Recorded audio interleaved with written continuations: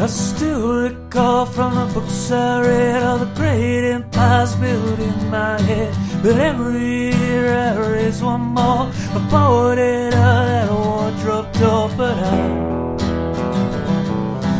I'm still seeking Tumnus. I'm still seeking Tumnus.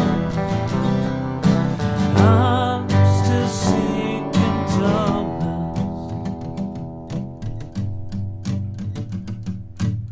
Hello and welcome to another certifiable episode of Seeking Tumnus, the podcast where we knock on the doors of today's young adult fiction and hope it doesn't knock back.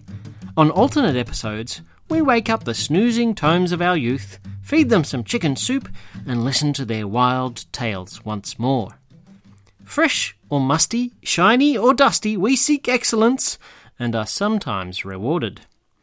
My name is Laurie, and I'm joined by my friends and fellow hosts, the capital Keith Rowe. No wuckers. Why? It's a tribute to you, Pat, from last episode. Did I say that last episode? Yes. You did, and it made the edit. In what context did I say that? No wuckin' furries? Anyway, never mind. Obviously, I'm not as classy as I think I am. You'll have to have a listen to our previous episode. The beaming Bree Hello. and the prized Patrick Moon. Laurie, will you accept this rose? It's Bachelor final week. Oh. What happens if I do, Patrick? I think we go to the fantasy suite. Fan me down. This episode, Bree has chosen the dramatic and suspenseful We Were Liars, 2014, by E. Lockhart. But before we bear all, briefly, beware, for this book's best bits are about to be broached. If you'd rather not be briefed of its banality or brilliance, back up, breathe, buy it, and be back here soon. It's not really an A to B kind of book, and it's worth a look, so consider yourself warned. That was a nice alliterative introduction. Thank you. Patrick Moon, would you kindly give our listeners a smidgen of a sample of page 1? Make it as snooty as you please. I will. I've just been scrolling through, trying to find page 1 for this, and I just realised that at the beginning, there's a goddamn map and a family tree. Seriously? I did that this evening also. This would have been so useful when I was reading the book and thinking, who the hell are these people? I saw the family tree. My Kindle opened up to the family tree, but it didn't open up to the map, so that was a surprise. Yeah. Yeah, mine went straight to part 1. Yeah, my Kindle opens straight to part 1 as well. Mm. There you go. If you get the Kindle edition, scroll back 3 pages because it's probably worth your time. Do you think that it needs a map? I liked the map. Yeah, it's a nice little map. I don't think it needed a map per se, but there was a bit of an ensemble, so the family tree is kind of cool. In any event, welcome to the beautiful Sinclair family. No one is a criminal. No one is an addict. No one is a failure. The Sinclairs are athletic, tall, and handsome. We are old money Democrats. Our smiles are wide, our chins square, and our tennis serves aggressive. It doesn't matter if divorce shreds the muscle of our hearts so that they will hardly beat without a struggle. It doesn't matter if trust fund money is running out, if credit card bills go unpaid on the kitchen counter.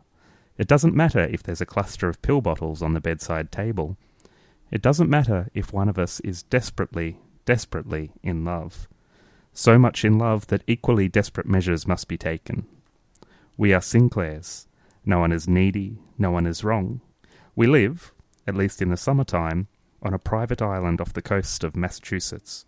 Perhaps that is all you need to know.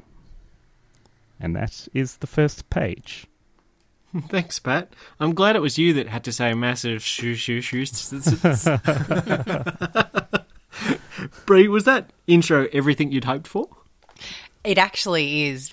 I am intrigued by big money, by stupid amounts of money, talking about the pills, talking about secrets, talking about lies. It's like a really good daytime movie, and I think that's fantastic.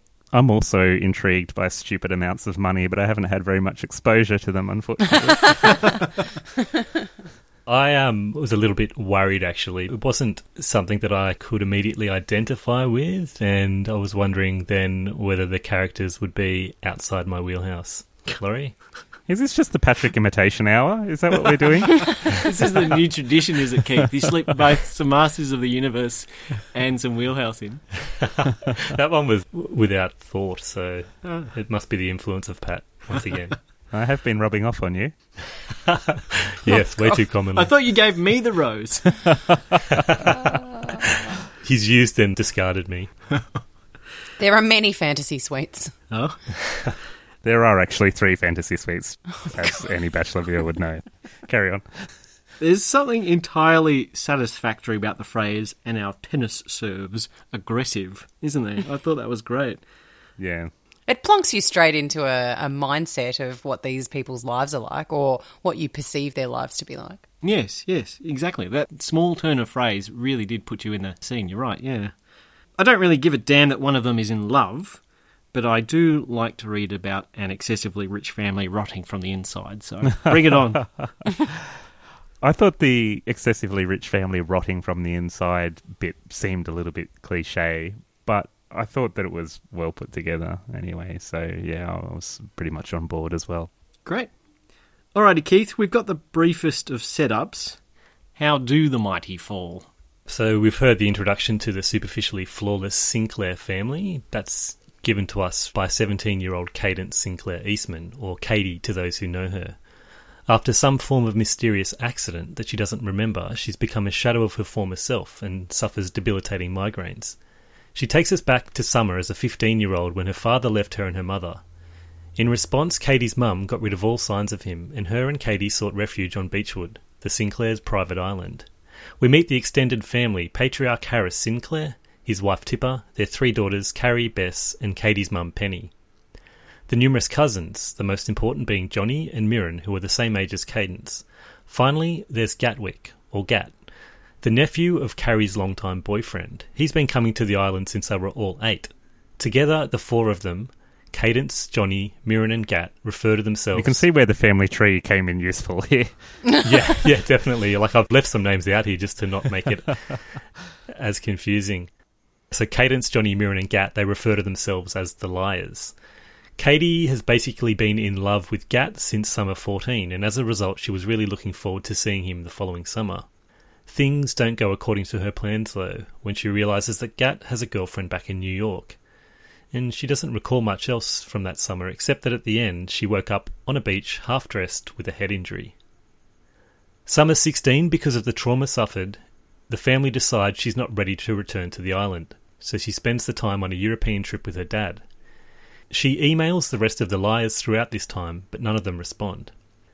Summer 17, she returns to the island, and with the help of the Liars, her memories begin to return. They're primarily about the aunts arguing about inheritance, who will get each of the houses, with the prized possession being the stately Claremont home. The arguing, fueled by plenty of drinking, culminates in a huge fight that results in everyone leaving the island in a huff. Everyone, that is, except the Liars. And here is the massive spoiler. Finally, Cadence remembers all of the details from the climactic end to Summer 17. The Liars stayed behind on the island, and in hope of ending the family's fighting, they burnt down Claremont. But their plan was ill thought out, and Johnny, Mirren and Gat are trapped inside, and perish. Only Cadence emerged alive, because she was on the first floor. She tells her Liars that she remembers everything that happened, and they're released from their limbo-like state, free to go to the next world. And Cadence resolves to be more kind to everyone. The end. Kind of went off the rails a little bit. I feel like you might have been editorialising a little bit. Not too much, I don't think. It's maybe the last part. But that's pretty true to the plot, I thought. Yeah, that's true to the plot. Yeah, I agree. Bree, how about you tell us why you chose this book? Oh, sure. Yes. Oh, sorry, that was me. Do you mind if I do my little thing? No, go Do for you it. have a little thing? I do. Oh, well, let the in boys fact. know. Why don't you? If you could wait until after the episode. Oh, it's all right for you to throw roses in my direction, but as soon as I mention my tiny thing, You would have found out shortly in the mystery suite or whatever it's called anyway. very shortly. Bree, I think it's fair to say that we've all chosen some duds, except perhaps Patrick, who must have a pathological need for validation. I'm pretty sure Brog is on my card. Thank you very much. So Well, that's true. That's true. I keep forgetting. imagine my average rating if I hadn't brogged it. Stupid. It's often because we're stretching out for something unknown. Did you have a strong bead on this book before it made the list? No, I had absolutely, as you well know, no thought whatsoever. Never heard of it. I am, however, very intrigued, as I said before, by these incredibly rich lives. Celebrities all around. There's these it people. There are these big moneyed families. I've watched The OC. I've watched Gossip Girl. These sorts of things absolutely fascinate me. So when I looked up female authors, young adult fiction contemporary, as I usually do when it's my turn to choose. Sexist. Pardon? Sexist. I'm trying to balance the average, Laurie. Balance the average. Yeah, so I try to come up with something that's written by a female author, and this one came up. We Were Liars. It's set on an island. I want to know what these big moneyed families are like. However, it also had some pretty good reviews, and it had won an award, and Goodreads gave it a pretty high rating on average. So that was intriguing. So there must have been more to it, is basically what went through my mind. And then, of course, I read the back page and the synopsis, and the lead character's name is Cadence, which is a very close family member of mine. And I thought, right, sold. Let's do it. Great. What did you think of it, Laurie?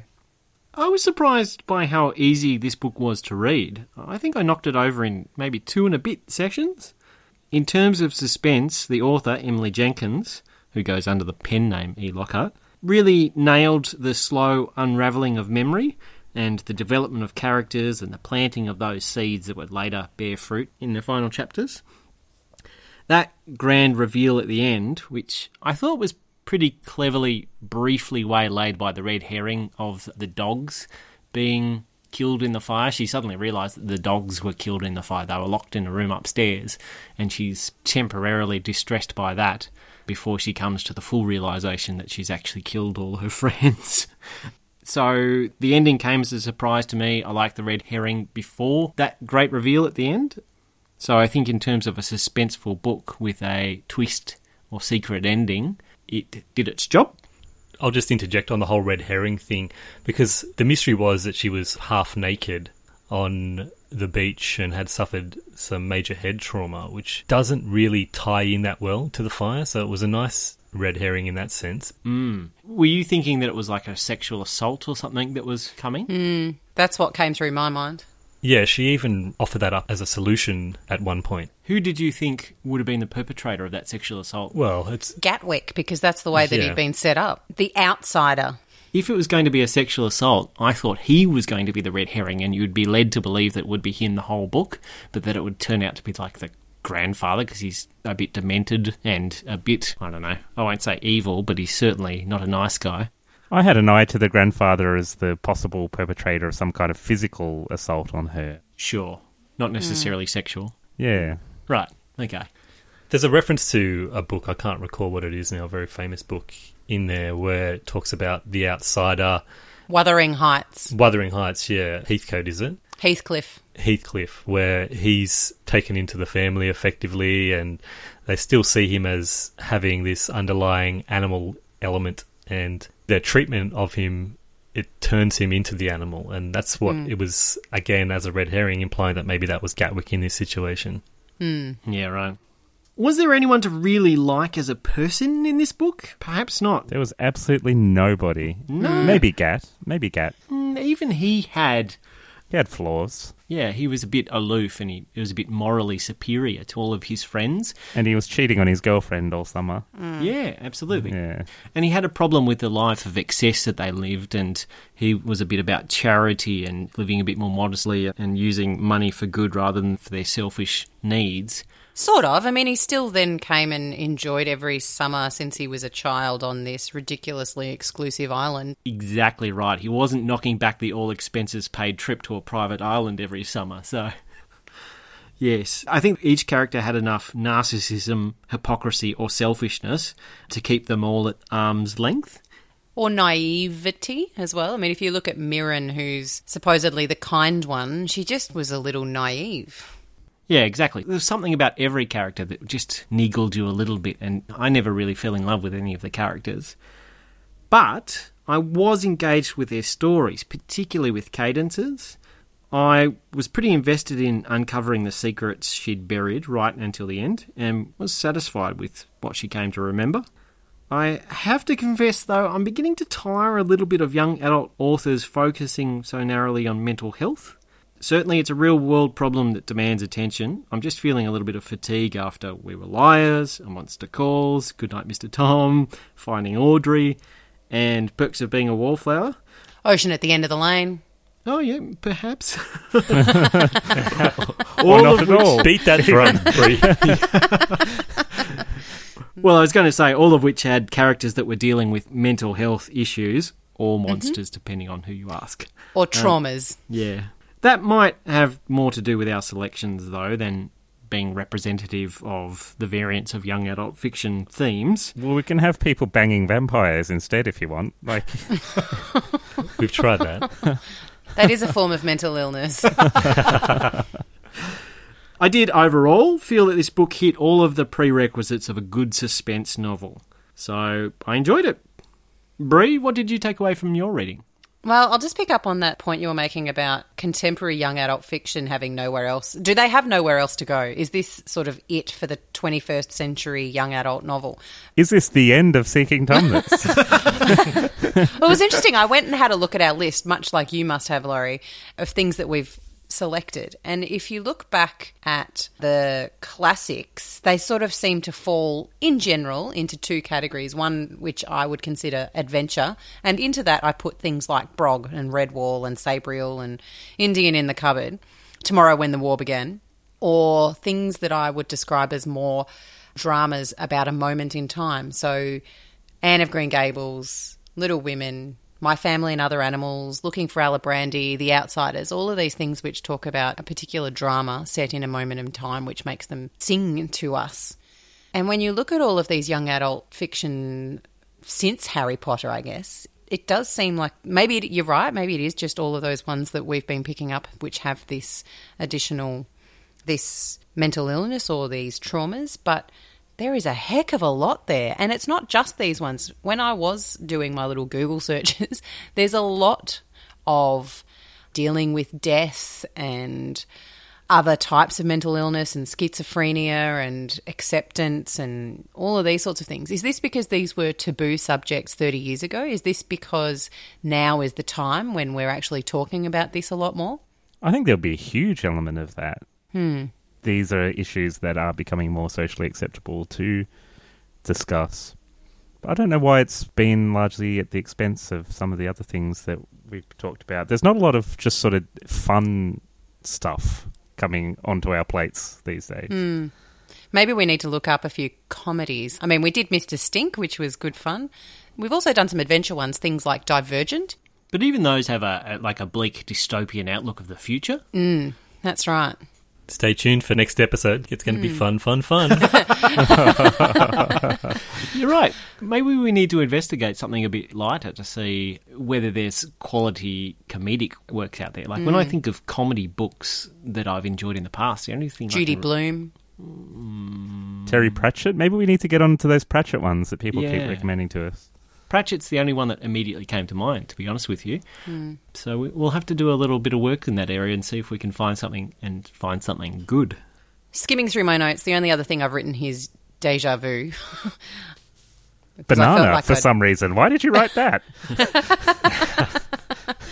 So it's basically, you get that sense of deja vu because we've been reading quite a lot. Before you move on from that point about the current trend, I was making a point to you off air about how some of the books that I used to read as a young man were similarly themed, but instead of being about mental health, there were a lot of books that were about escaping the current reality of the world. And the prime example I'm thinking is the book that we've been avoiding for some reason, which is The Lion, the Witch and the Wardrobe, after which we're named, where characters are escaping off into fantasy, possibly to escape from the horrors of the world around them, which is the presence of the... Is it the First World War or the Second? I think it must be the first. I suspect it's the first. I seem to vaguely recall quite a few books that were either dealing with those wars directly, something like The Silver Sword, or about escaping from reality to escape the horrors of those worlds, like The Lion, the Witch and the Wardrobe. So I wonder if it's something that you have eras of novels, perhaps, that deal with the calamity of their time, and perhaps the calamity of our time for teens is mental health issues. Yeah. That's a really good point. We should look at what other people think about that. I'm sure there have been essays that have been written. All right, on with your thoughts, Brie. I really liked this, I guess, bittersweet tale. I also devoured it. I stayed up extra late and read in between dinner time and in between courses at dinner time. I really liked the way that it wove in issues like this hint of racism from, or it's not even a hint, this outward racism from the grandfather for the dark-skinned potential son-in-law, and how his daughter refuses to marry the son-in-law because otherwise she'll be out of the inheritance. This elitism and class system where these people just have no sense of reality. These kids even, they just don't see the world the way that Gat sees the world. And yes, he's got a bit of a moral superiority over them, but it really takes him having to explain these things to these others that just gives you a different perception of the glitz and glamour and polo crowd. It also weaves in the fact that these girls who are fighting for the estate of their father have never actually achieved anything in and of themselves. You could argue, obviously, that they've had families and that they've lived a full life to their own way, but they don't work. They have very part-time jobs. They're just living on their trust accounts. They're not actually adding value to society in any real way. And yet they've got all of these secrets and facades, and it's all about who has the best tennis serve, as it's so eloquently put, and the academics and scoring well and getting into the right college and so on and so forth. So it's all woven through really well in flashbacks, which is interesting. I also liked the nods to Wuthering Heights, as we mentioned before, and the other one is King Lear. So I don't know if any of you guys are familiar with King Lear, but it's where Lear's 3 daughters are fighting for the estate. Ah, that comes back to me now. Having Yes. studied King Lear, I didn't really think about it when reading. I must have glossed over that part, but it's definitely very King Lear-like. It is. Don't they name check King Lear in the actual text? I think they do. I don't remember it. They may have. This is almost a take on... It's a modern-day sibling rivalry. And King Lear itself is also a tragedy where, I don't know if you're all going to go and read it, but all 3 end up dying. And his favourite daughter ends up dying in his arms. It does get a name check in there. Does it? It's one of the things that Cadence gives away. King Lear. Ah, Yes. Right, of course. So I really, really liked it. I didn't pick the twist until very near the end. I also... the other thing that I've written deja vu about is the fairy tales. So Oh, yes.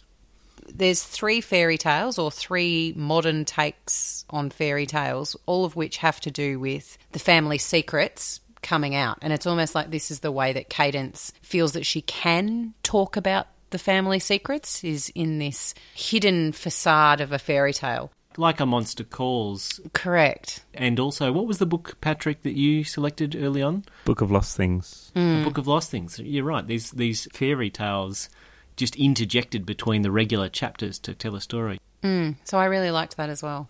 I devoured it. I really, really enjoyed it. I was really surprised to find myself absolutely bawling at the end of it, for what I thought was really going to be a very light-hearted look at possibly some naff, maybe drugs, very light. I shouldn't say that. But what I thought was going to be a very... Something run-of-the-mill like drug abuse. No, I meant a very G-rated Gossip Girl style book. This one took me by surprise, and I really liked it. Who's next? Before we go on, Brie, regarding your point about generational wealth and how the rich grandfather, his daughters never made any careers of their own of any sort of special note and didn't really set themselves up for financial success. Instead, they relied on the inheritance. Trust. Yeah, exactly. It reminded me of a quote, and the quote isn't exactly applicable because it's from Sheikh Rashid bin Saeed Al Maktoum, apologies if I got that wrong, who was responsible for this is just reading Wikipedia, for the transformation of Dubai from a small cluster of settlements into the big city as we know it today. And his line, which was more about oil and how it was eventually going to run out, but it made me think of generational wealth. And the quote is, "My grandfather rode a camel, my father rode a camel, I drive a Mercedes, my son drives a Land Rover. His son will drive a Land Rover, but his son will ride a camel." I think that's kind of a bit true of generational wealth, where a family becomes rich over time, but eventually they get too rich to the point where perhaps they become too used to wealth and know nothing else and never work to retain that wealth and eventually lose it. Well, that certainly rings true, I feel, in this. You don't feel a spark of determination from any of the liars, with the exception perhaps of Gatwick, who talks about going on and making a difference and all of the other things that he could do in the world. But then, having said that, he then continues to come back to this island and live a life of luxury every summer, instead of going off and working in a poor country in South America, or, you know, going on a gap year somewhere where he could be learning something new, or I don't know. He's only 15 years old, to be fair. Yeah, true. True. The grandfather, the patriarch, even he is getting a bit jacked off. He's jacking off. He's getting a bit dissatisfied with his daughter's lack of success and self-determination, and threatens to give all the fortune away as to charity.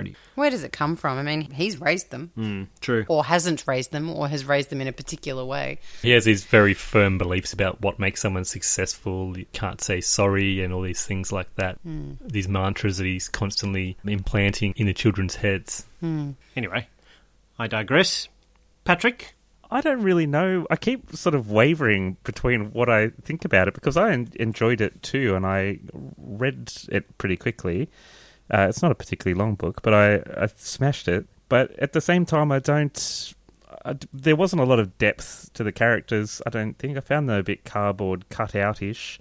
And the whole setting, similarly, a little bit of a cardboard standee, in that it's really easy just to throw shade at wealthy people with family money and call them lazy and that kind of thing. Like, it's a little bit boring, because it's so done in every other form of media.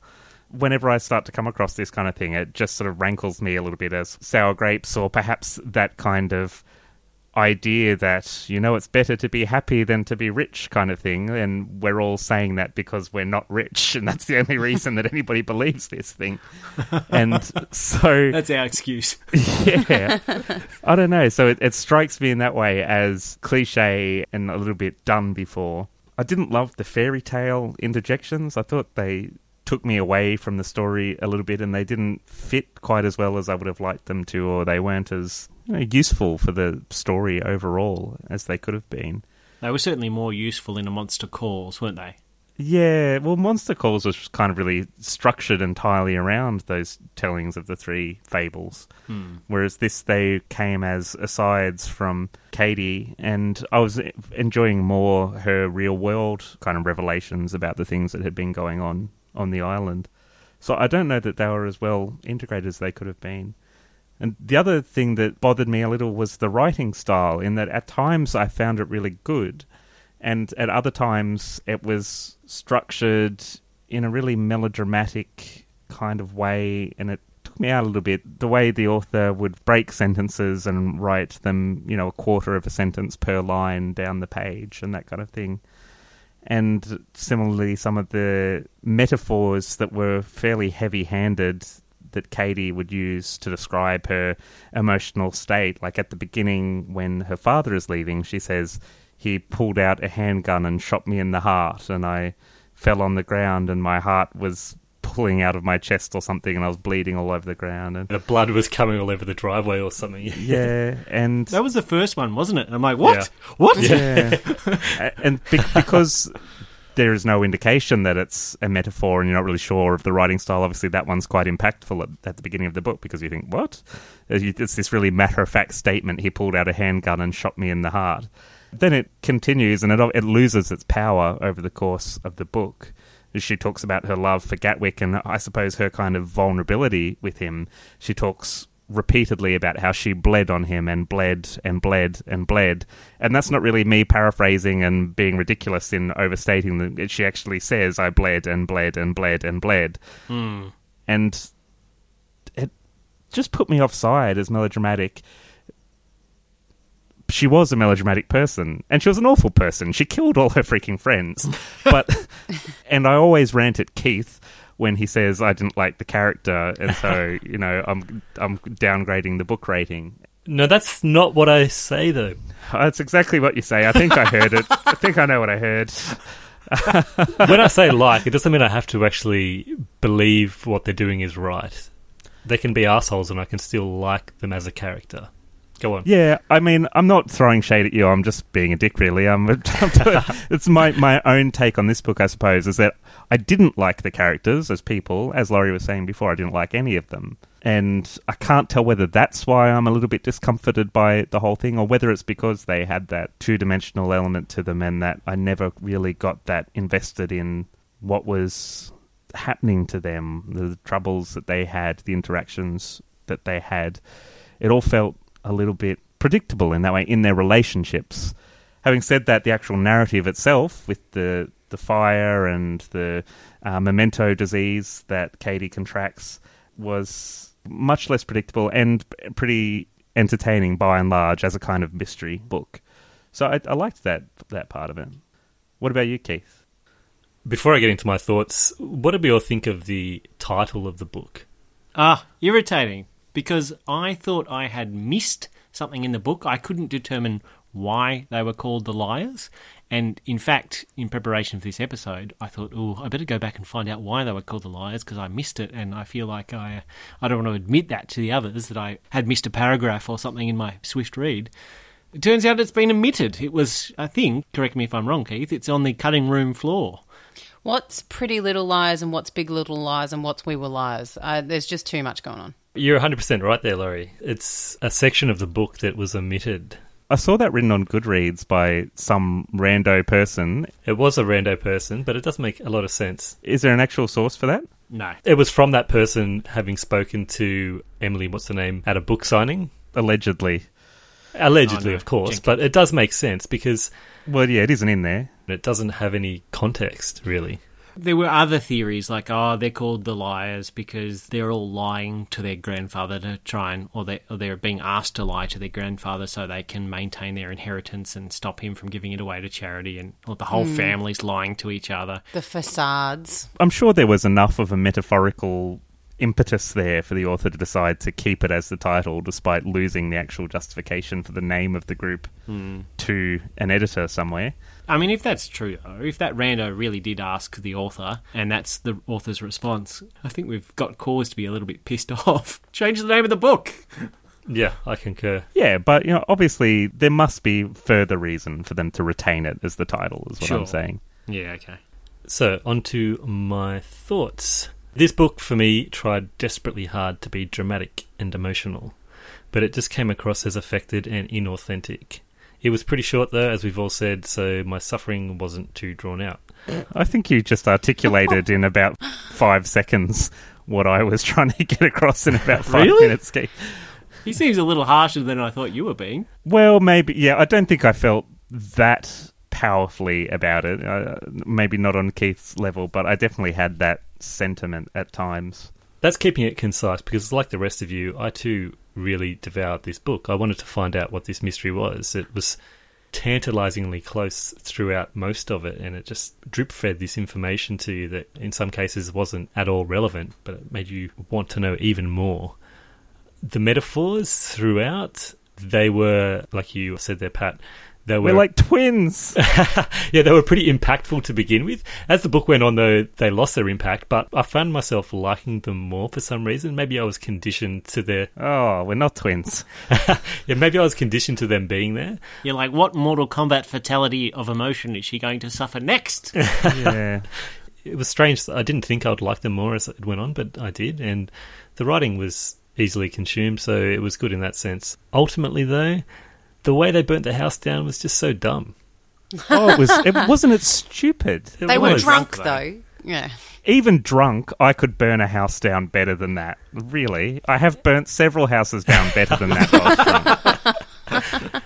It's absolutely absurd. Yeah. The way they plan to burn the house down is that they will each take a floor of 4 stories, I believe, a basement and 3 above-ground stories, and they're all going to pour jet fuel or something or through their level, and then they're going to light them up independently. Why are you on the 3rd floor of a house that is being set alight as you are up there? It is so ridiculously stupid. It is. Oh! I kind of wondered whether or not, though, she did actually kill them, because we said that she murdered them, but that wasn't quite true. Like, she set fire to the bottom of the house, and the house went up like a tinderbox, and it burned upwards very quickly. But there was, in fact, a scream at the same time as she lit it up, so I kind of felt like they all made the same mistake, and it was not necessarily her that was entirely responsible. She set floor to the bottom of the house while there were a bunch of people trapped in the other levels, so I don't know. Yeah, but she wasn't entirely responsible. They all came up with the plan. She just happened to be on the 1st level, and the library was on the 1st level, and she doused the library with lots of fuel. I still don't understand why Gat was involved in it. What was his beef? What was he trying to pull? Well, he was very down with the establishment, wasn't he? And there was... Claremont sort of stood as a symbol of the establishment for all of them. I mean, it's certainly not the first time in history that a teenager has done something dumb while drunk that's resulted in death, though, so... But it was their plan. She didn't do anything that wasn't in their plan, or that's my take on it anyway, and she did think, they may have all done their part and been off to Cuddletown or whatever it's called. Cuddledown. I kept reading Cuddletown. I'd love to live in Cuddletown. Right. The problem was that the plan was lacking. They didn't arrange beforehand to not light the fire. Why do you all need to still be in the house when you light it on fire? Yes. Get out before you light it on fire. And this is this old timbery house. With plenty of books. Yeah, why do you need to put fuel on every single floor all over the place? There's no logic to it. They're 15, but they're not idiots. They clearly don't have the most rudimentary understanding of fire investigations either. Definitely. It's just dumb, and I couldn't get over that, really. But I did like that Miss Lockhart mixed up her writing structure. I thought it might have upset you, Laurie, but it seemed to upset Pat more, so I didn't have my finger on the pulse there, like the broken sentences, the repetition, and the sentences that spanned multiple lines. I like that she felt she could do that and use it to try to capture some of Katie's emotions. I'm all for that kind of thing usually. I enjoy it when it's done well by people like Cormac McCarthy, but it's just came across as irritating in this one because I think it was heightening the melodrama rather than adding artistic flair, and that was what got under my skin more than anything. I can get behind that because, yeah, I didn't think it was that effective, but I like that she did it. That's interesting. I really didn't have a problem with it. I mean, I recognised immediately that those fairy tales in the middle weren't as effective as other books that we've read, but I still didn't mind them. I thought that the differences between them in each iteration were interesting. Like, I was intrigued to see how it would change in the next iteration when the second one came up and the third came up. I really liked the way that it was retelling pieces of the truth that she couldn't voice herself yet. I thought that was effective and consistent, I think, with some of the others as well, the other stories that we've read in a similar vein. Yeah. I liked it. I thought it was part of her healing. It certainly sounded like her story. Yeah, I thought it worked quite well. And the bit that I didn't like quite so much is the bleeding. I didn't understand that. I couldn't identify with the bleeding bits. I keep bleeding. She did a lot of bleeding. Yeah. Yes. That should be the theme song for this book. And maybe that's because I have a simplistic view of mental health or something, and this is just her way of describing how she's hurt and just letting it all out onto Gat, usually. Yeah, I think that's exactly what it is. It's that vulnerability and that pain and him being receptive to that. We all go through those sorts of things when we're teenagers. Maybe mine was very much more at a superficial level.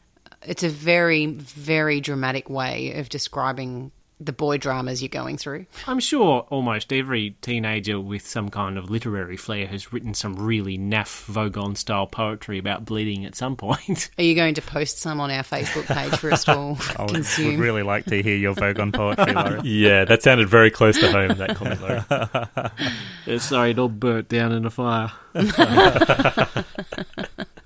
Thanks, Pat. Go on, Keith. I've pretty much said everything I need to say. My thoughts on the interjections of the fairy tales were basically the same as everyone else. It's been done better elsewhere. I heard that this is being turned into a movie. Is anyone going to bother watching it? I might. I would watch it, Yeah, just out of curiosity. Yeah. of course. Good one. I don't think I will. But you never know. That's not the response you wanted, Keith. You should read Big Little Lies and watch that series that's currently showing. It's fantastic. It does have a big name cast. Yeah, it does. It's amazing. Big Little Liars. Yeah. It's got Nicole Kidman. Miss Kidnam. She's been kidnapped for many years now. Who? Reese Witherspoon. Shailene, you know, the Divergent girl. Shailene Woodley. And Laura Dern. I believe it's a book also as well. I've been putting it off to read the book first. The book. Yeah. Read it first. It's fantastic. Yeah. Oh, it's also got... Oh, Hot Boy. Alexander Skarsgård. Yeah. The vampire, Eric. Yes. Not his less hot brother, who's also a vampire in another show. Really? Skerrick Skarsgård? No. Not the guy from Vikings. Not his dad. No, the guy from that Netflix vampire effort from a few years back. Oh, I don't know that one. Apparently there's about 27 Skarsgård brothers. There are a lot of Skarsgård brothers. Oh. Maybe they should pit them against the Aussie boys. What are they called? The Hemsworths. Yeah, Skarsgård versus Hemsworth. Aussie! Both with some very handsome brothers, those families. Yes, whatever guise that takes, it'll be well received by women and men across the globe. I was going to say women and Patrick, perhaps. Oh, faux show, man. But Chris Hemsworth leads the pack without any doubt in my estimation of that group. Alexander could take him. No Yes. way. Have some nationalistic pride. Where does Supernatural fall then, Pat? With your- Oh, good question. Oh, those boys. Oof. Less conventionally... Well, no, they are very conventionally handsome. That's a complete lie. I don't know. They don't look like gods, but they look pretty good as humans. Fair call. That's it on my thoughts. Bree, you had some stuff you wanted to tell us about? Oh, I was just going to pose the question to the three of you about your favourite ghosts. And I'm not talking about just people who were posing as ghosts. I'm talking about, do you have in literature, television, movies, a particular affinity or a particularly fantastic memory of a ghost? Oh, man, there's going to be some spoilers in here. What do you mean? Because a lot of tales that include ghosts, certainly contemporary tellings, you don't know they're a ghost until somewhere down in the story. So, spoilers abound, everybody. If you haven't watched popular movies in the last couple of decades, watch out. Did we cover that? We did sort of cover that in relation to this book, that Katie has an ongoing relationship with these people and then realises they've been dead all along. Oh, yeah. Well, we talked about the twist, but yeah, you're right. She's dealing with them every day. They're hanging out together, they're drinking together, she's getting half naked and making out with Gat. We've got a real Bruce Willis situation here, essentially. Yes. I wonder if you go back and read the book, whether there'll be clues there that you miss the first time across because you're not expecting that kind of ending. They were acting very shady. Hanging out in Cuddletown or whatever. They were all in Cuddletown all the time. And, yeah, acting strangely, saying they'd been places they hadn't been. Mirren was wan and sickly and not really herself. But that was just her brain kind of starting to work right, I guess. Starting to remember, isn't it? Oh, that's a good point. Bree, are you doing denialism again? They were just projections of us in a psyche rather than actual ghosts? It is my favourite theme, yes. But that is probably just her brain starting to write them out or write them unwell or make them disappear or make the story not quite right because it knows the truth somewhere. So the part where they go off to wherever it is that dead people go. Yeah, it's just her imagination saying goodbye. They all get on the boat with Frodo. All right, so let's just do the round robin then. So, Bree, you're in terms of ghost or inner ghost. Oh, my favourite is absolutely Spike when he returns in Angel. Oh, no, so sorry, just before we move on back to your question, for this particular book, ghost or inner ghost? Inner projection of a ghost, of course. All right, Patrick, ghost or mental problem? Oh, we have these binary questions, and I think it's just not doable because the author clearly intends to have some ambiguity there in most of the cases that we've talked about. But I would lean towards like a traumatic kind of thing in this one, but the author definitely tried to throw in a ghost bone there. I'm not asking what you think the author was saying, because yes, I agree it can go either way, and that's deliberately vague. But how did you prefer to think of it whilst reading? I don't necessarily think of it in a binary kind of way while I'm reading it, but I would have said like a traumatic thing. That would be my dominant reading of this one. Vote Pat. Because I'm a fence sitter. Yes. Appease the masses. But no, I'm not appeasing the goddamn masses. What did you think? I'm going in the ghost camp here because it bothered to come back and make a point about them being in this sort of suffering before moving on. It is, of course, open to interpretation, but it was a better book for me if it went that way. Yeah, me too. I liked it because it was such a real-world problem book, and I felt that ghostly presence at the end really switched things up and made it a bit more enjoyable. Back to the fantasy realm, I guess, for Laurie. Back to the safety of Cuddletown. Yeah. It was nice that they sort of relieved her of her responsibility for having killed them all to a certain extent. So I suppose that's probably good for her if they were real ghosts. They're like, nah, no hard feelings, mate. Yeah. You could probably be charged with murder, but, you know, we don't blame you. And even if they weren't ghosts, then that's just, I guess, typical of her family glossing over their problems. Yes. We've been playing tennis in purgatory. It's all good. All right, back to your game, Bree. So, our favourite ghosts. Come on, Laurie, what's your favourite ghost? I was hoping you would go first because I'm struggling. Well, I just told you what mine is. Spike in Angel, because I was not ready to let go of him when he dies at the end of Buffy, and he pops up again, and I think that's really cute. Wasn't he a real turd burger in Buffy? I've only seen portions of it. You need to watch more. Yeah. Okay. He becomes everybody's favourite turd burger. Sounds delicious. He's my favourite character, I think, of all time. Okay. You know what? It must be too long since I've watched it. Did he die? Because... Yes. Are you sure? Yes.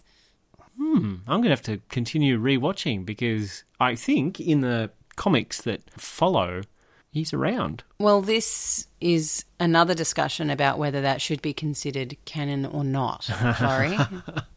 All right. Trying to bring your cartoon books in here as legitimate sort of sources. All right. Patrick? Keith first. Okay. I'll give it a hint for you, Laurie, maybe. There's some in Star Wars that are ghost-like, Oh. but that's not mine. Who was a ghost in that? Was that Ben Kenobi? Like, he was kind of a... Yeah, definitely Ben Kenobi. And Yoda. I thought they were holograms. Oh. That was a hologram when he first appeared, but when he's appearing to Luke, he's kind of ghostly. At the end of episode 4, where Obi-Wan Kenobi lifts his lightsaber up into a non-defensive position and lets Darth Vader strike him down, he says, if you strike me down, I'll become more powerful than you can ever imagine. And then he gets killed, and everyone's like, what?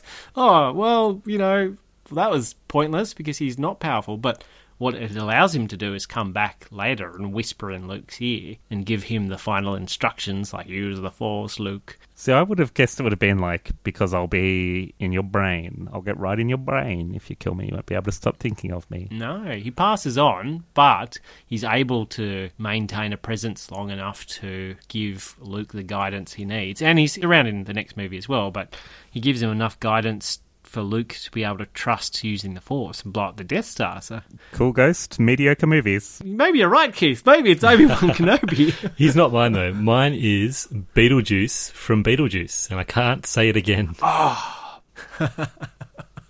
That's an excellent one. Wow. I haven't seen Beetlejuice for so long. Neither have I. There's a sequel in the making. There isn't. There is. Wow. The sequel the world has been crying out for. The sequel is the bread and butter of movie studios these days. Right. Pat, come on. You've got none? I really don't know. I don't watch a lot of supernatural type material other than Supernatural. I remember watching The Sixth Sense when I was younger with my mum. She took me to the movies to go watch The Sixth Sense when it came out, and that scared the crap out of me. I remember young Misha Barton was a ghost, and she has to be one of my most memorable ghosts, probably, because she was scaring my pants off in the cinema when I was a wee lad. So, I don't know, maybe. And then she was like everyone's favourite soap star later on, and I managed to lose that aversion to her. I can't think of any other ghosts that are particularly memorable to me. Have you thought of any in that time, Larry? To be honest with you, my first thought was to Bruce Willis as well. Sure, it was mega popular, so it might seem a bit naff, but the execution of that story before M. Night Shyamalan Ding Dong lost the plot, it was just perfect. It was the thing that everybody was talking about and trying not to talk about, and it was just such a great twist. He's sort of the quintessential ghost of our time, isn't he? Yeah. He's taken the mantle from, oh, my love, my darling. I've hungered for your touch. Who is the ghost in that movie? Is it Whoopi Goldberg? Swayze, man. Okay. Well, I haven't watched it. I've seen that scene. What if that movie holds up now? It'd be interesting to revisit. I don't know if it held up at the time, but I'd be interested in revisiting. Maybe I'll fly down to Melbourne. We can have a ghost party like that. Sounds good. Stay tuned for Ghostcast. Interesting. Well, that was an excellent question. It's our favourite time, scoring with Brie. It's actually quite a good segue because many of our favourite ghosts will feature in Scoring With Me. Was this one Ben Kenobi. star dull like Gina Davis and Alec Baldwin as new ghosts in Beetlejuice? 2, sappy, but it still sucked at your heartstrings a little bit like those dead baseball players in Field of Dreams. 3, sassy and spunky and very creepy like Beetlejuice. 4, as surprising as that time when you realise that you see a dead Bruce Willis. 5's going to be the Blob, isn't it? Or as 5, as magic as that moment when you realise that Whoopi has just made love to Demi.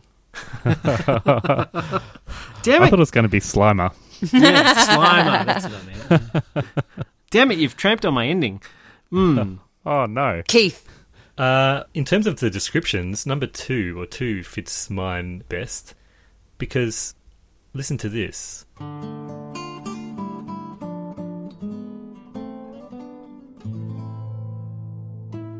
I let myself look at him a long time. Every curve of his face was familiar, and also I'd never seen him before. Gat smiled, shining, bashful. He got to his knees, kicking over his colourful book pile in the process. He reached out and stroked my hair. I love you, Katie. I mean it. I leaned in and kissed him. He touched my face, ran his hand down my neck and along my collarbone. The light from the attic window shone down on us. Our kiss was electric and soft. You've lifted this from Twilight. And tentative and certain, terrifying and exactly right.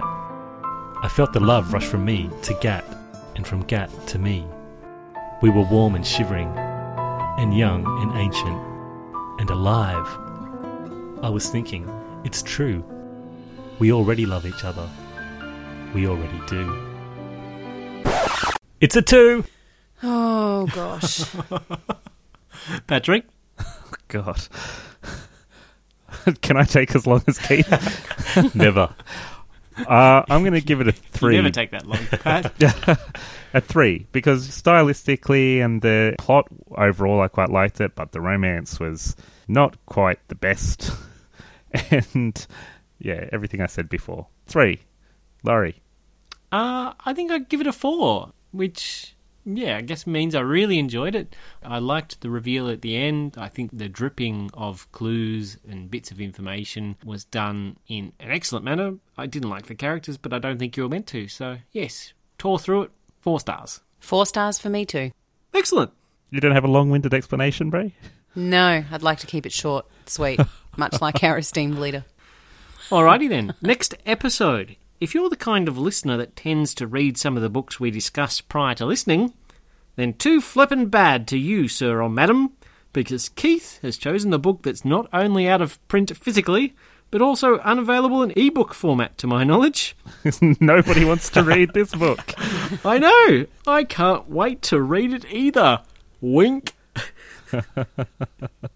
Christopher Pike's highly celebrated, by Keith, 1992 horror classic Master of Murder. Surprisingly handwritten. I'll fill everyone in on why I chose this book in the next episode, but I will say that this does prove categorically that I don't care what my rating is. Great. You know that all of us have lives and jobs and leisure activities that we enjoy doing and would not necessarily interrupt for pieces of crap literature if we didn't have to. Hey, this one looks about 1/5 of the size of Little Women, so I think we can get through it. Okay. I'm hoping it will be a bit of fun. I think it actually rates higher on Goodreads than We Were Liars. Oh, interesting. I may come back next week, Keith, and bleed and bleed and bleed and bleed on you. We shall see. Thanks for listening.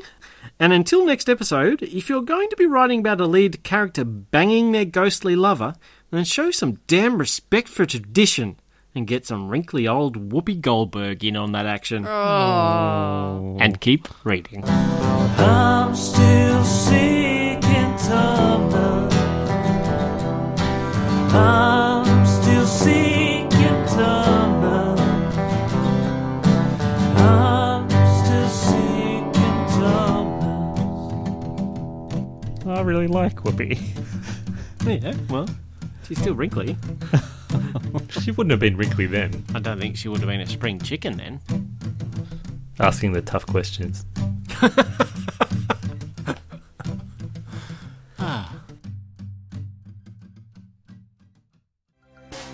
You cut me open and I keep Bleeding.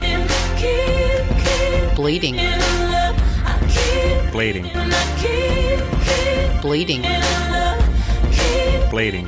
keep Bleeding. in love.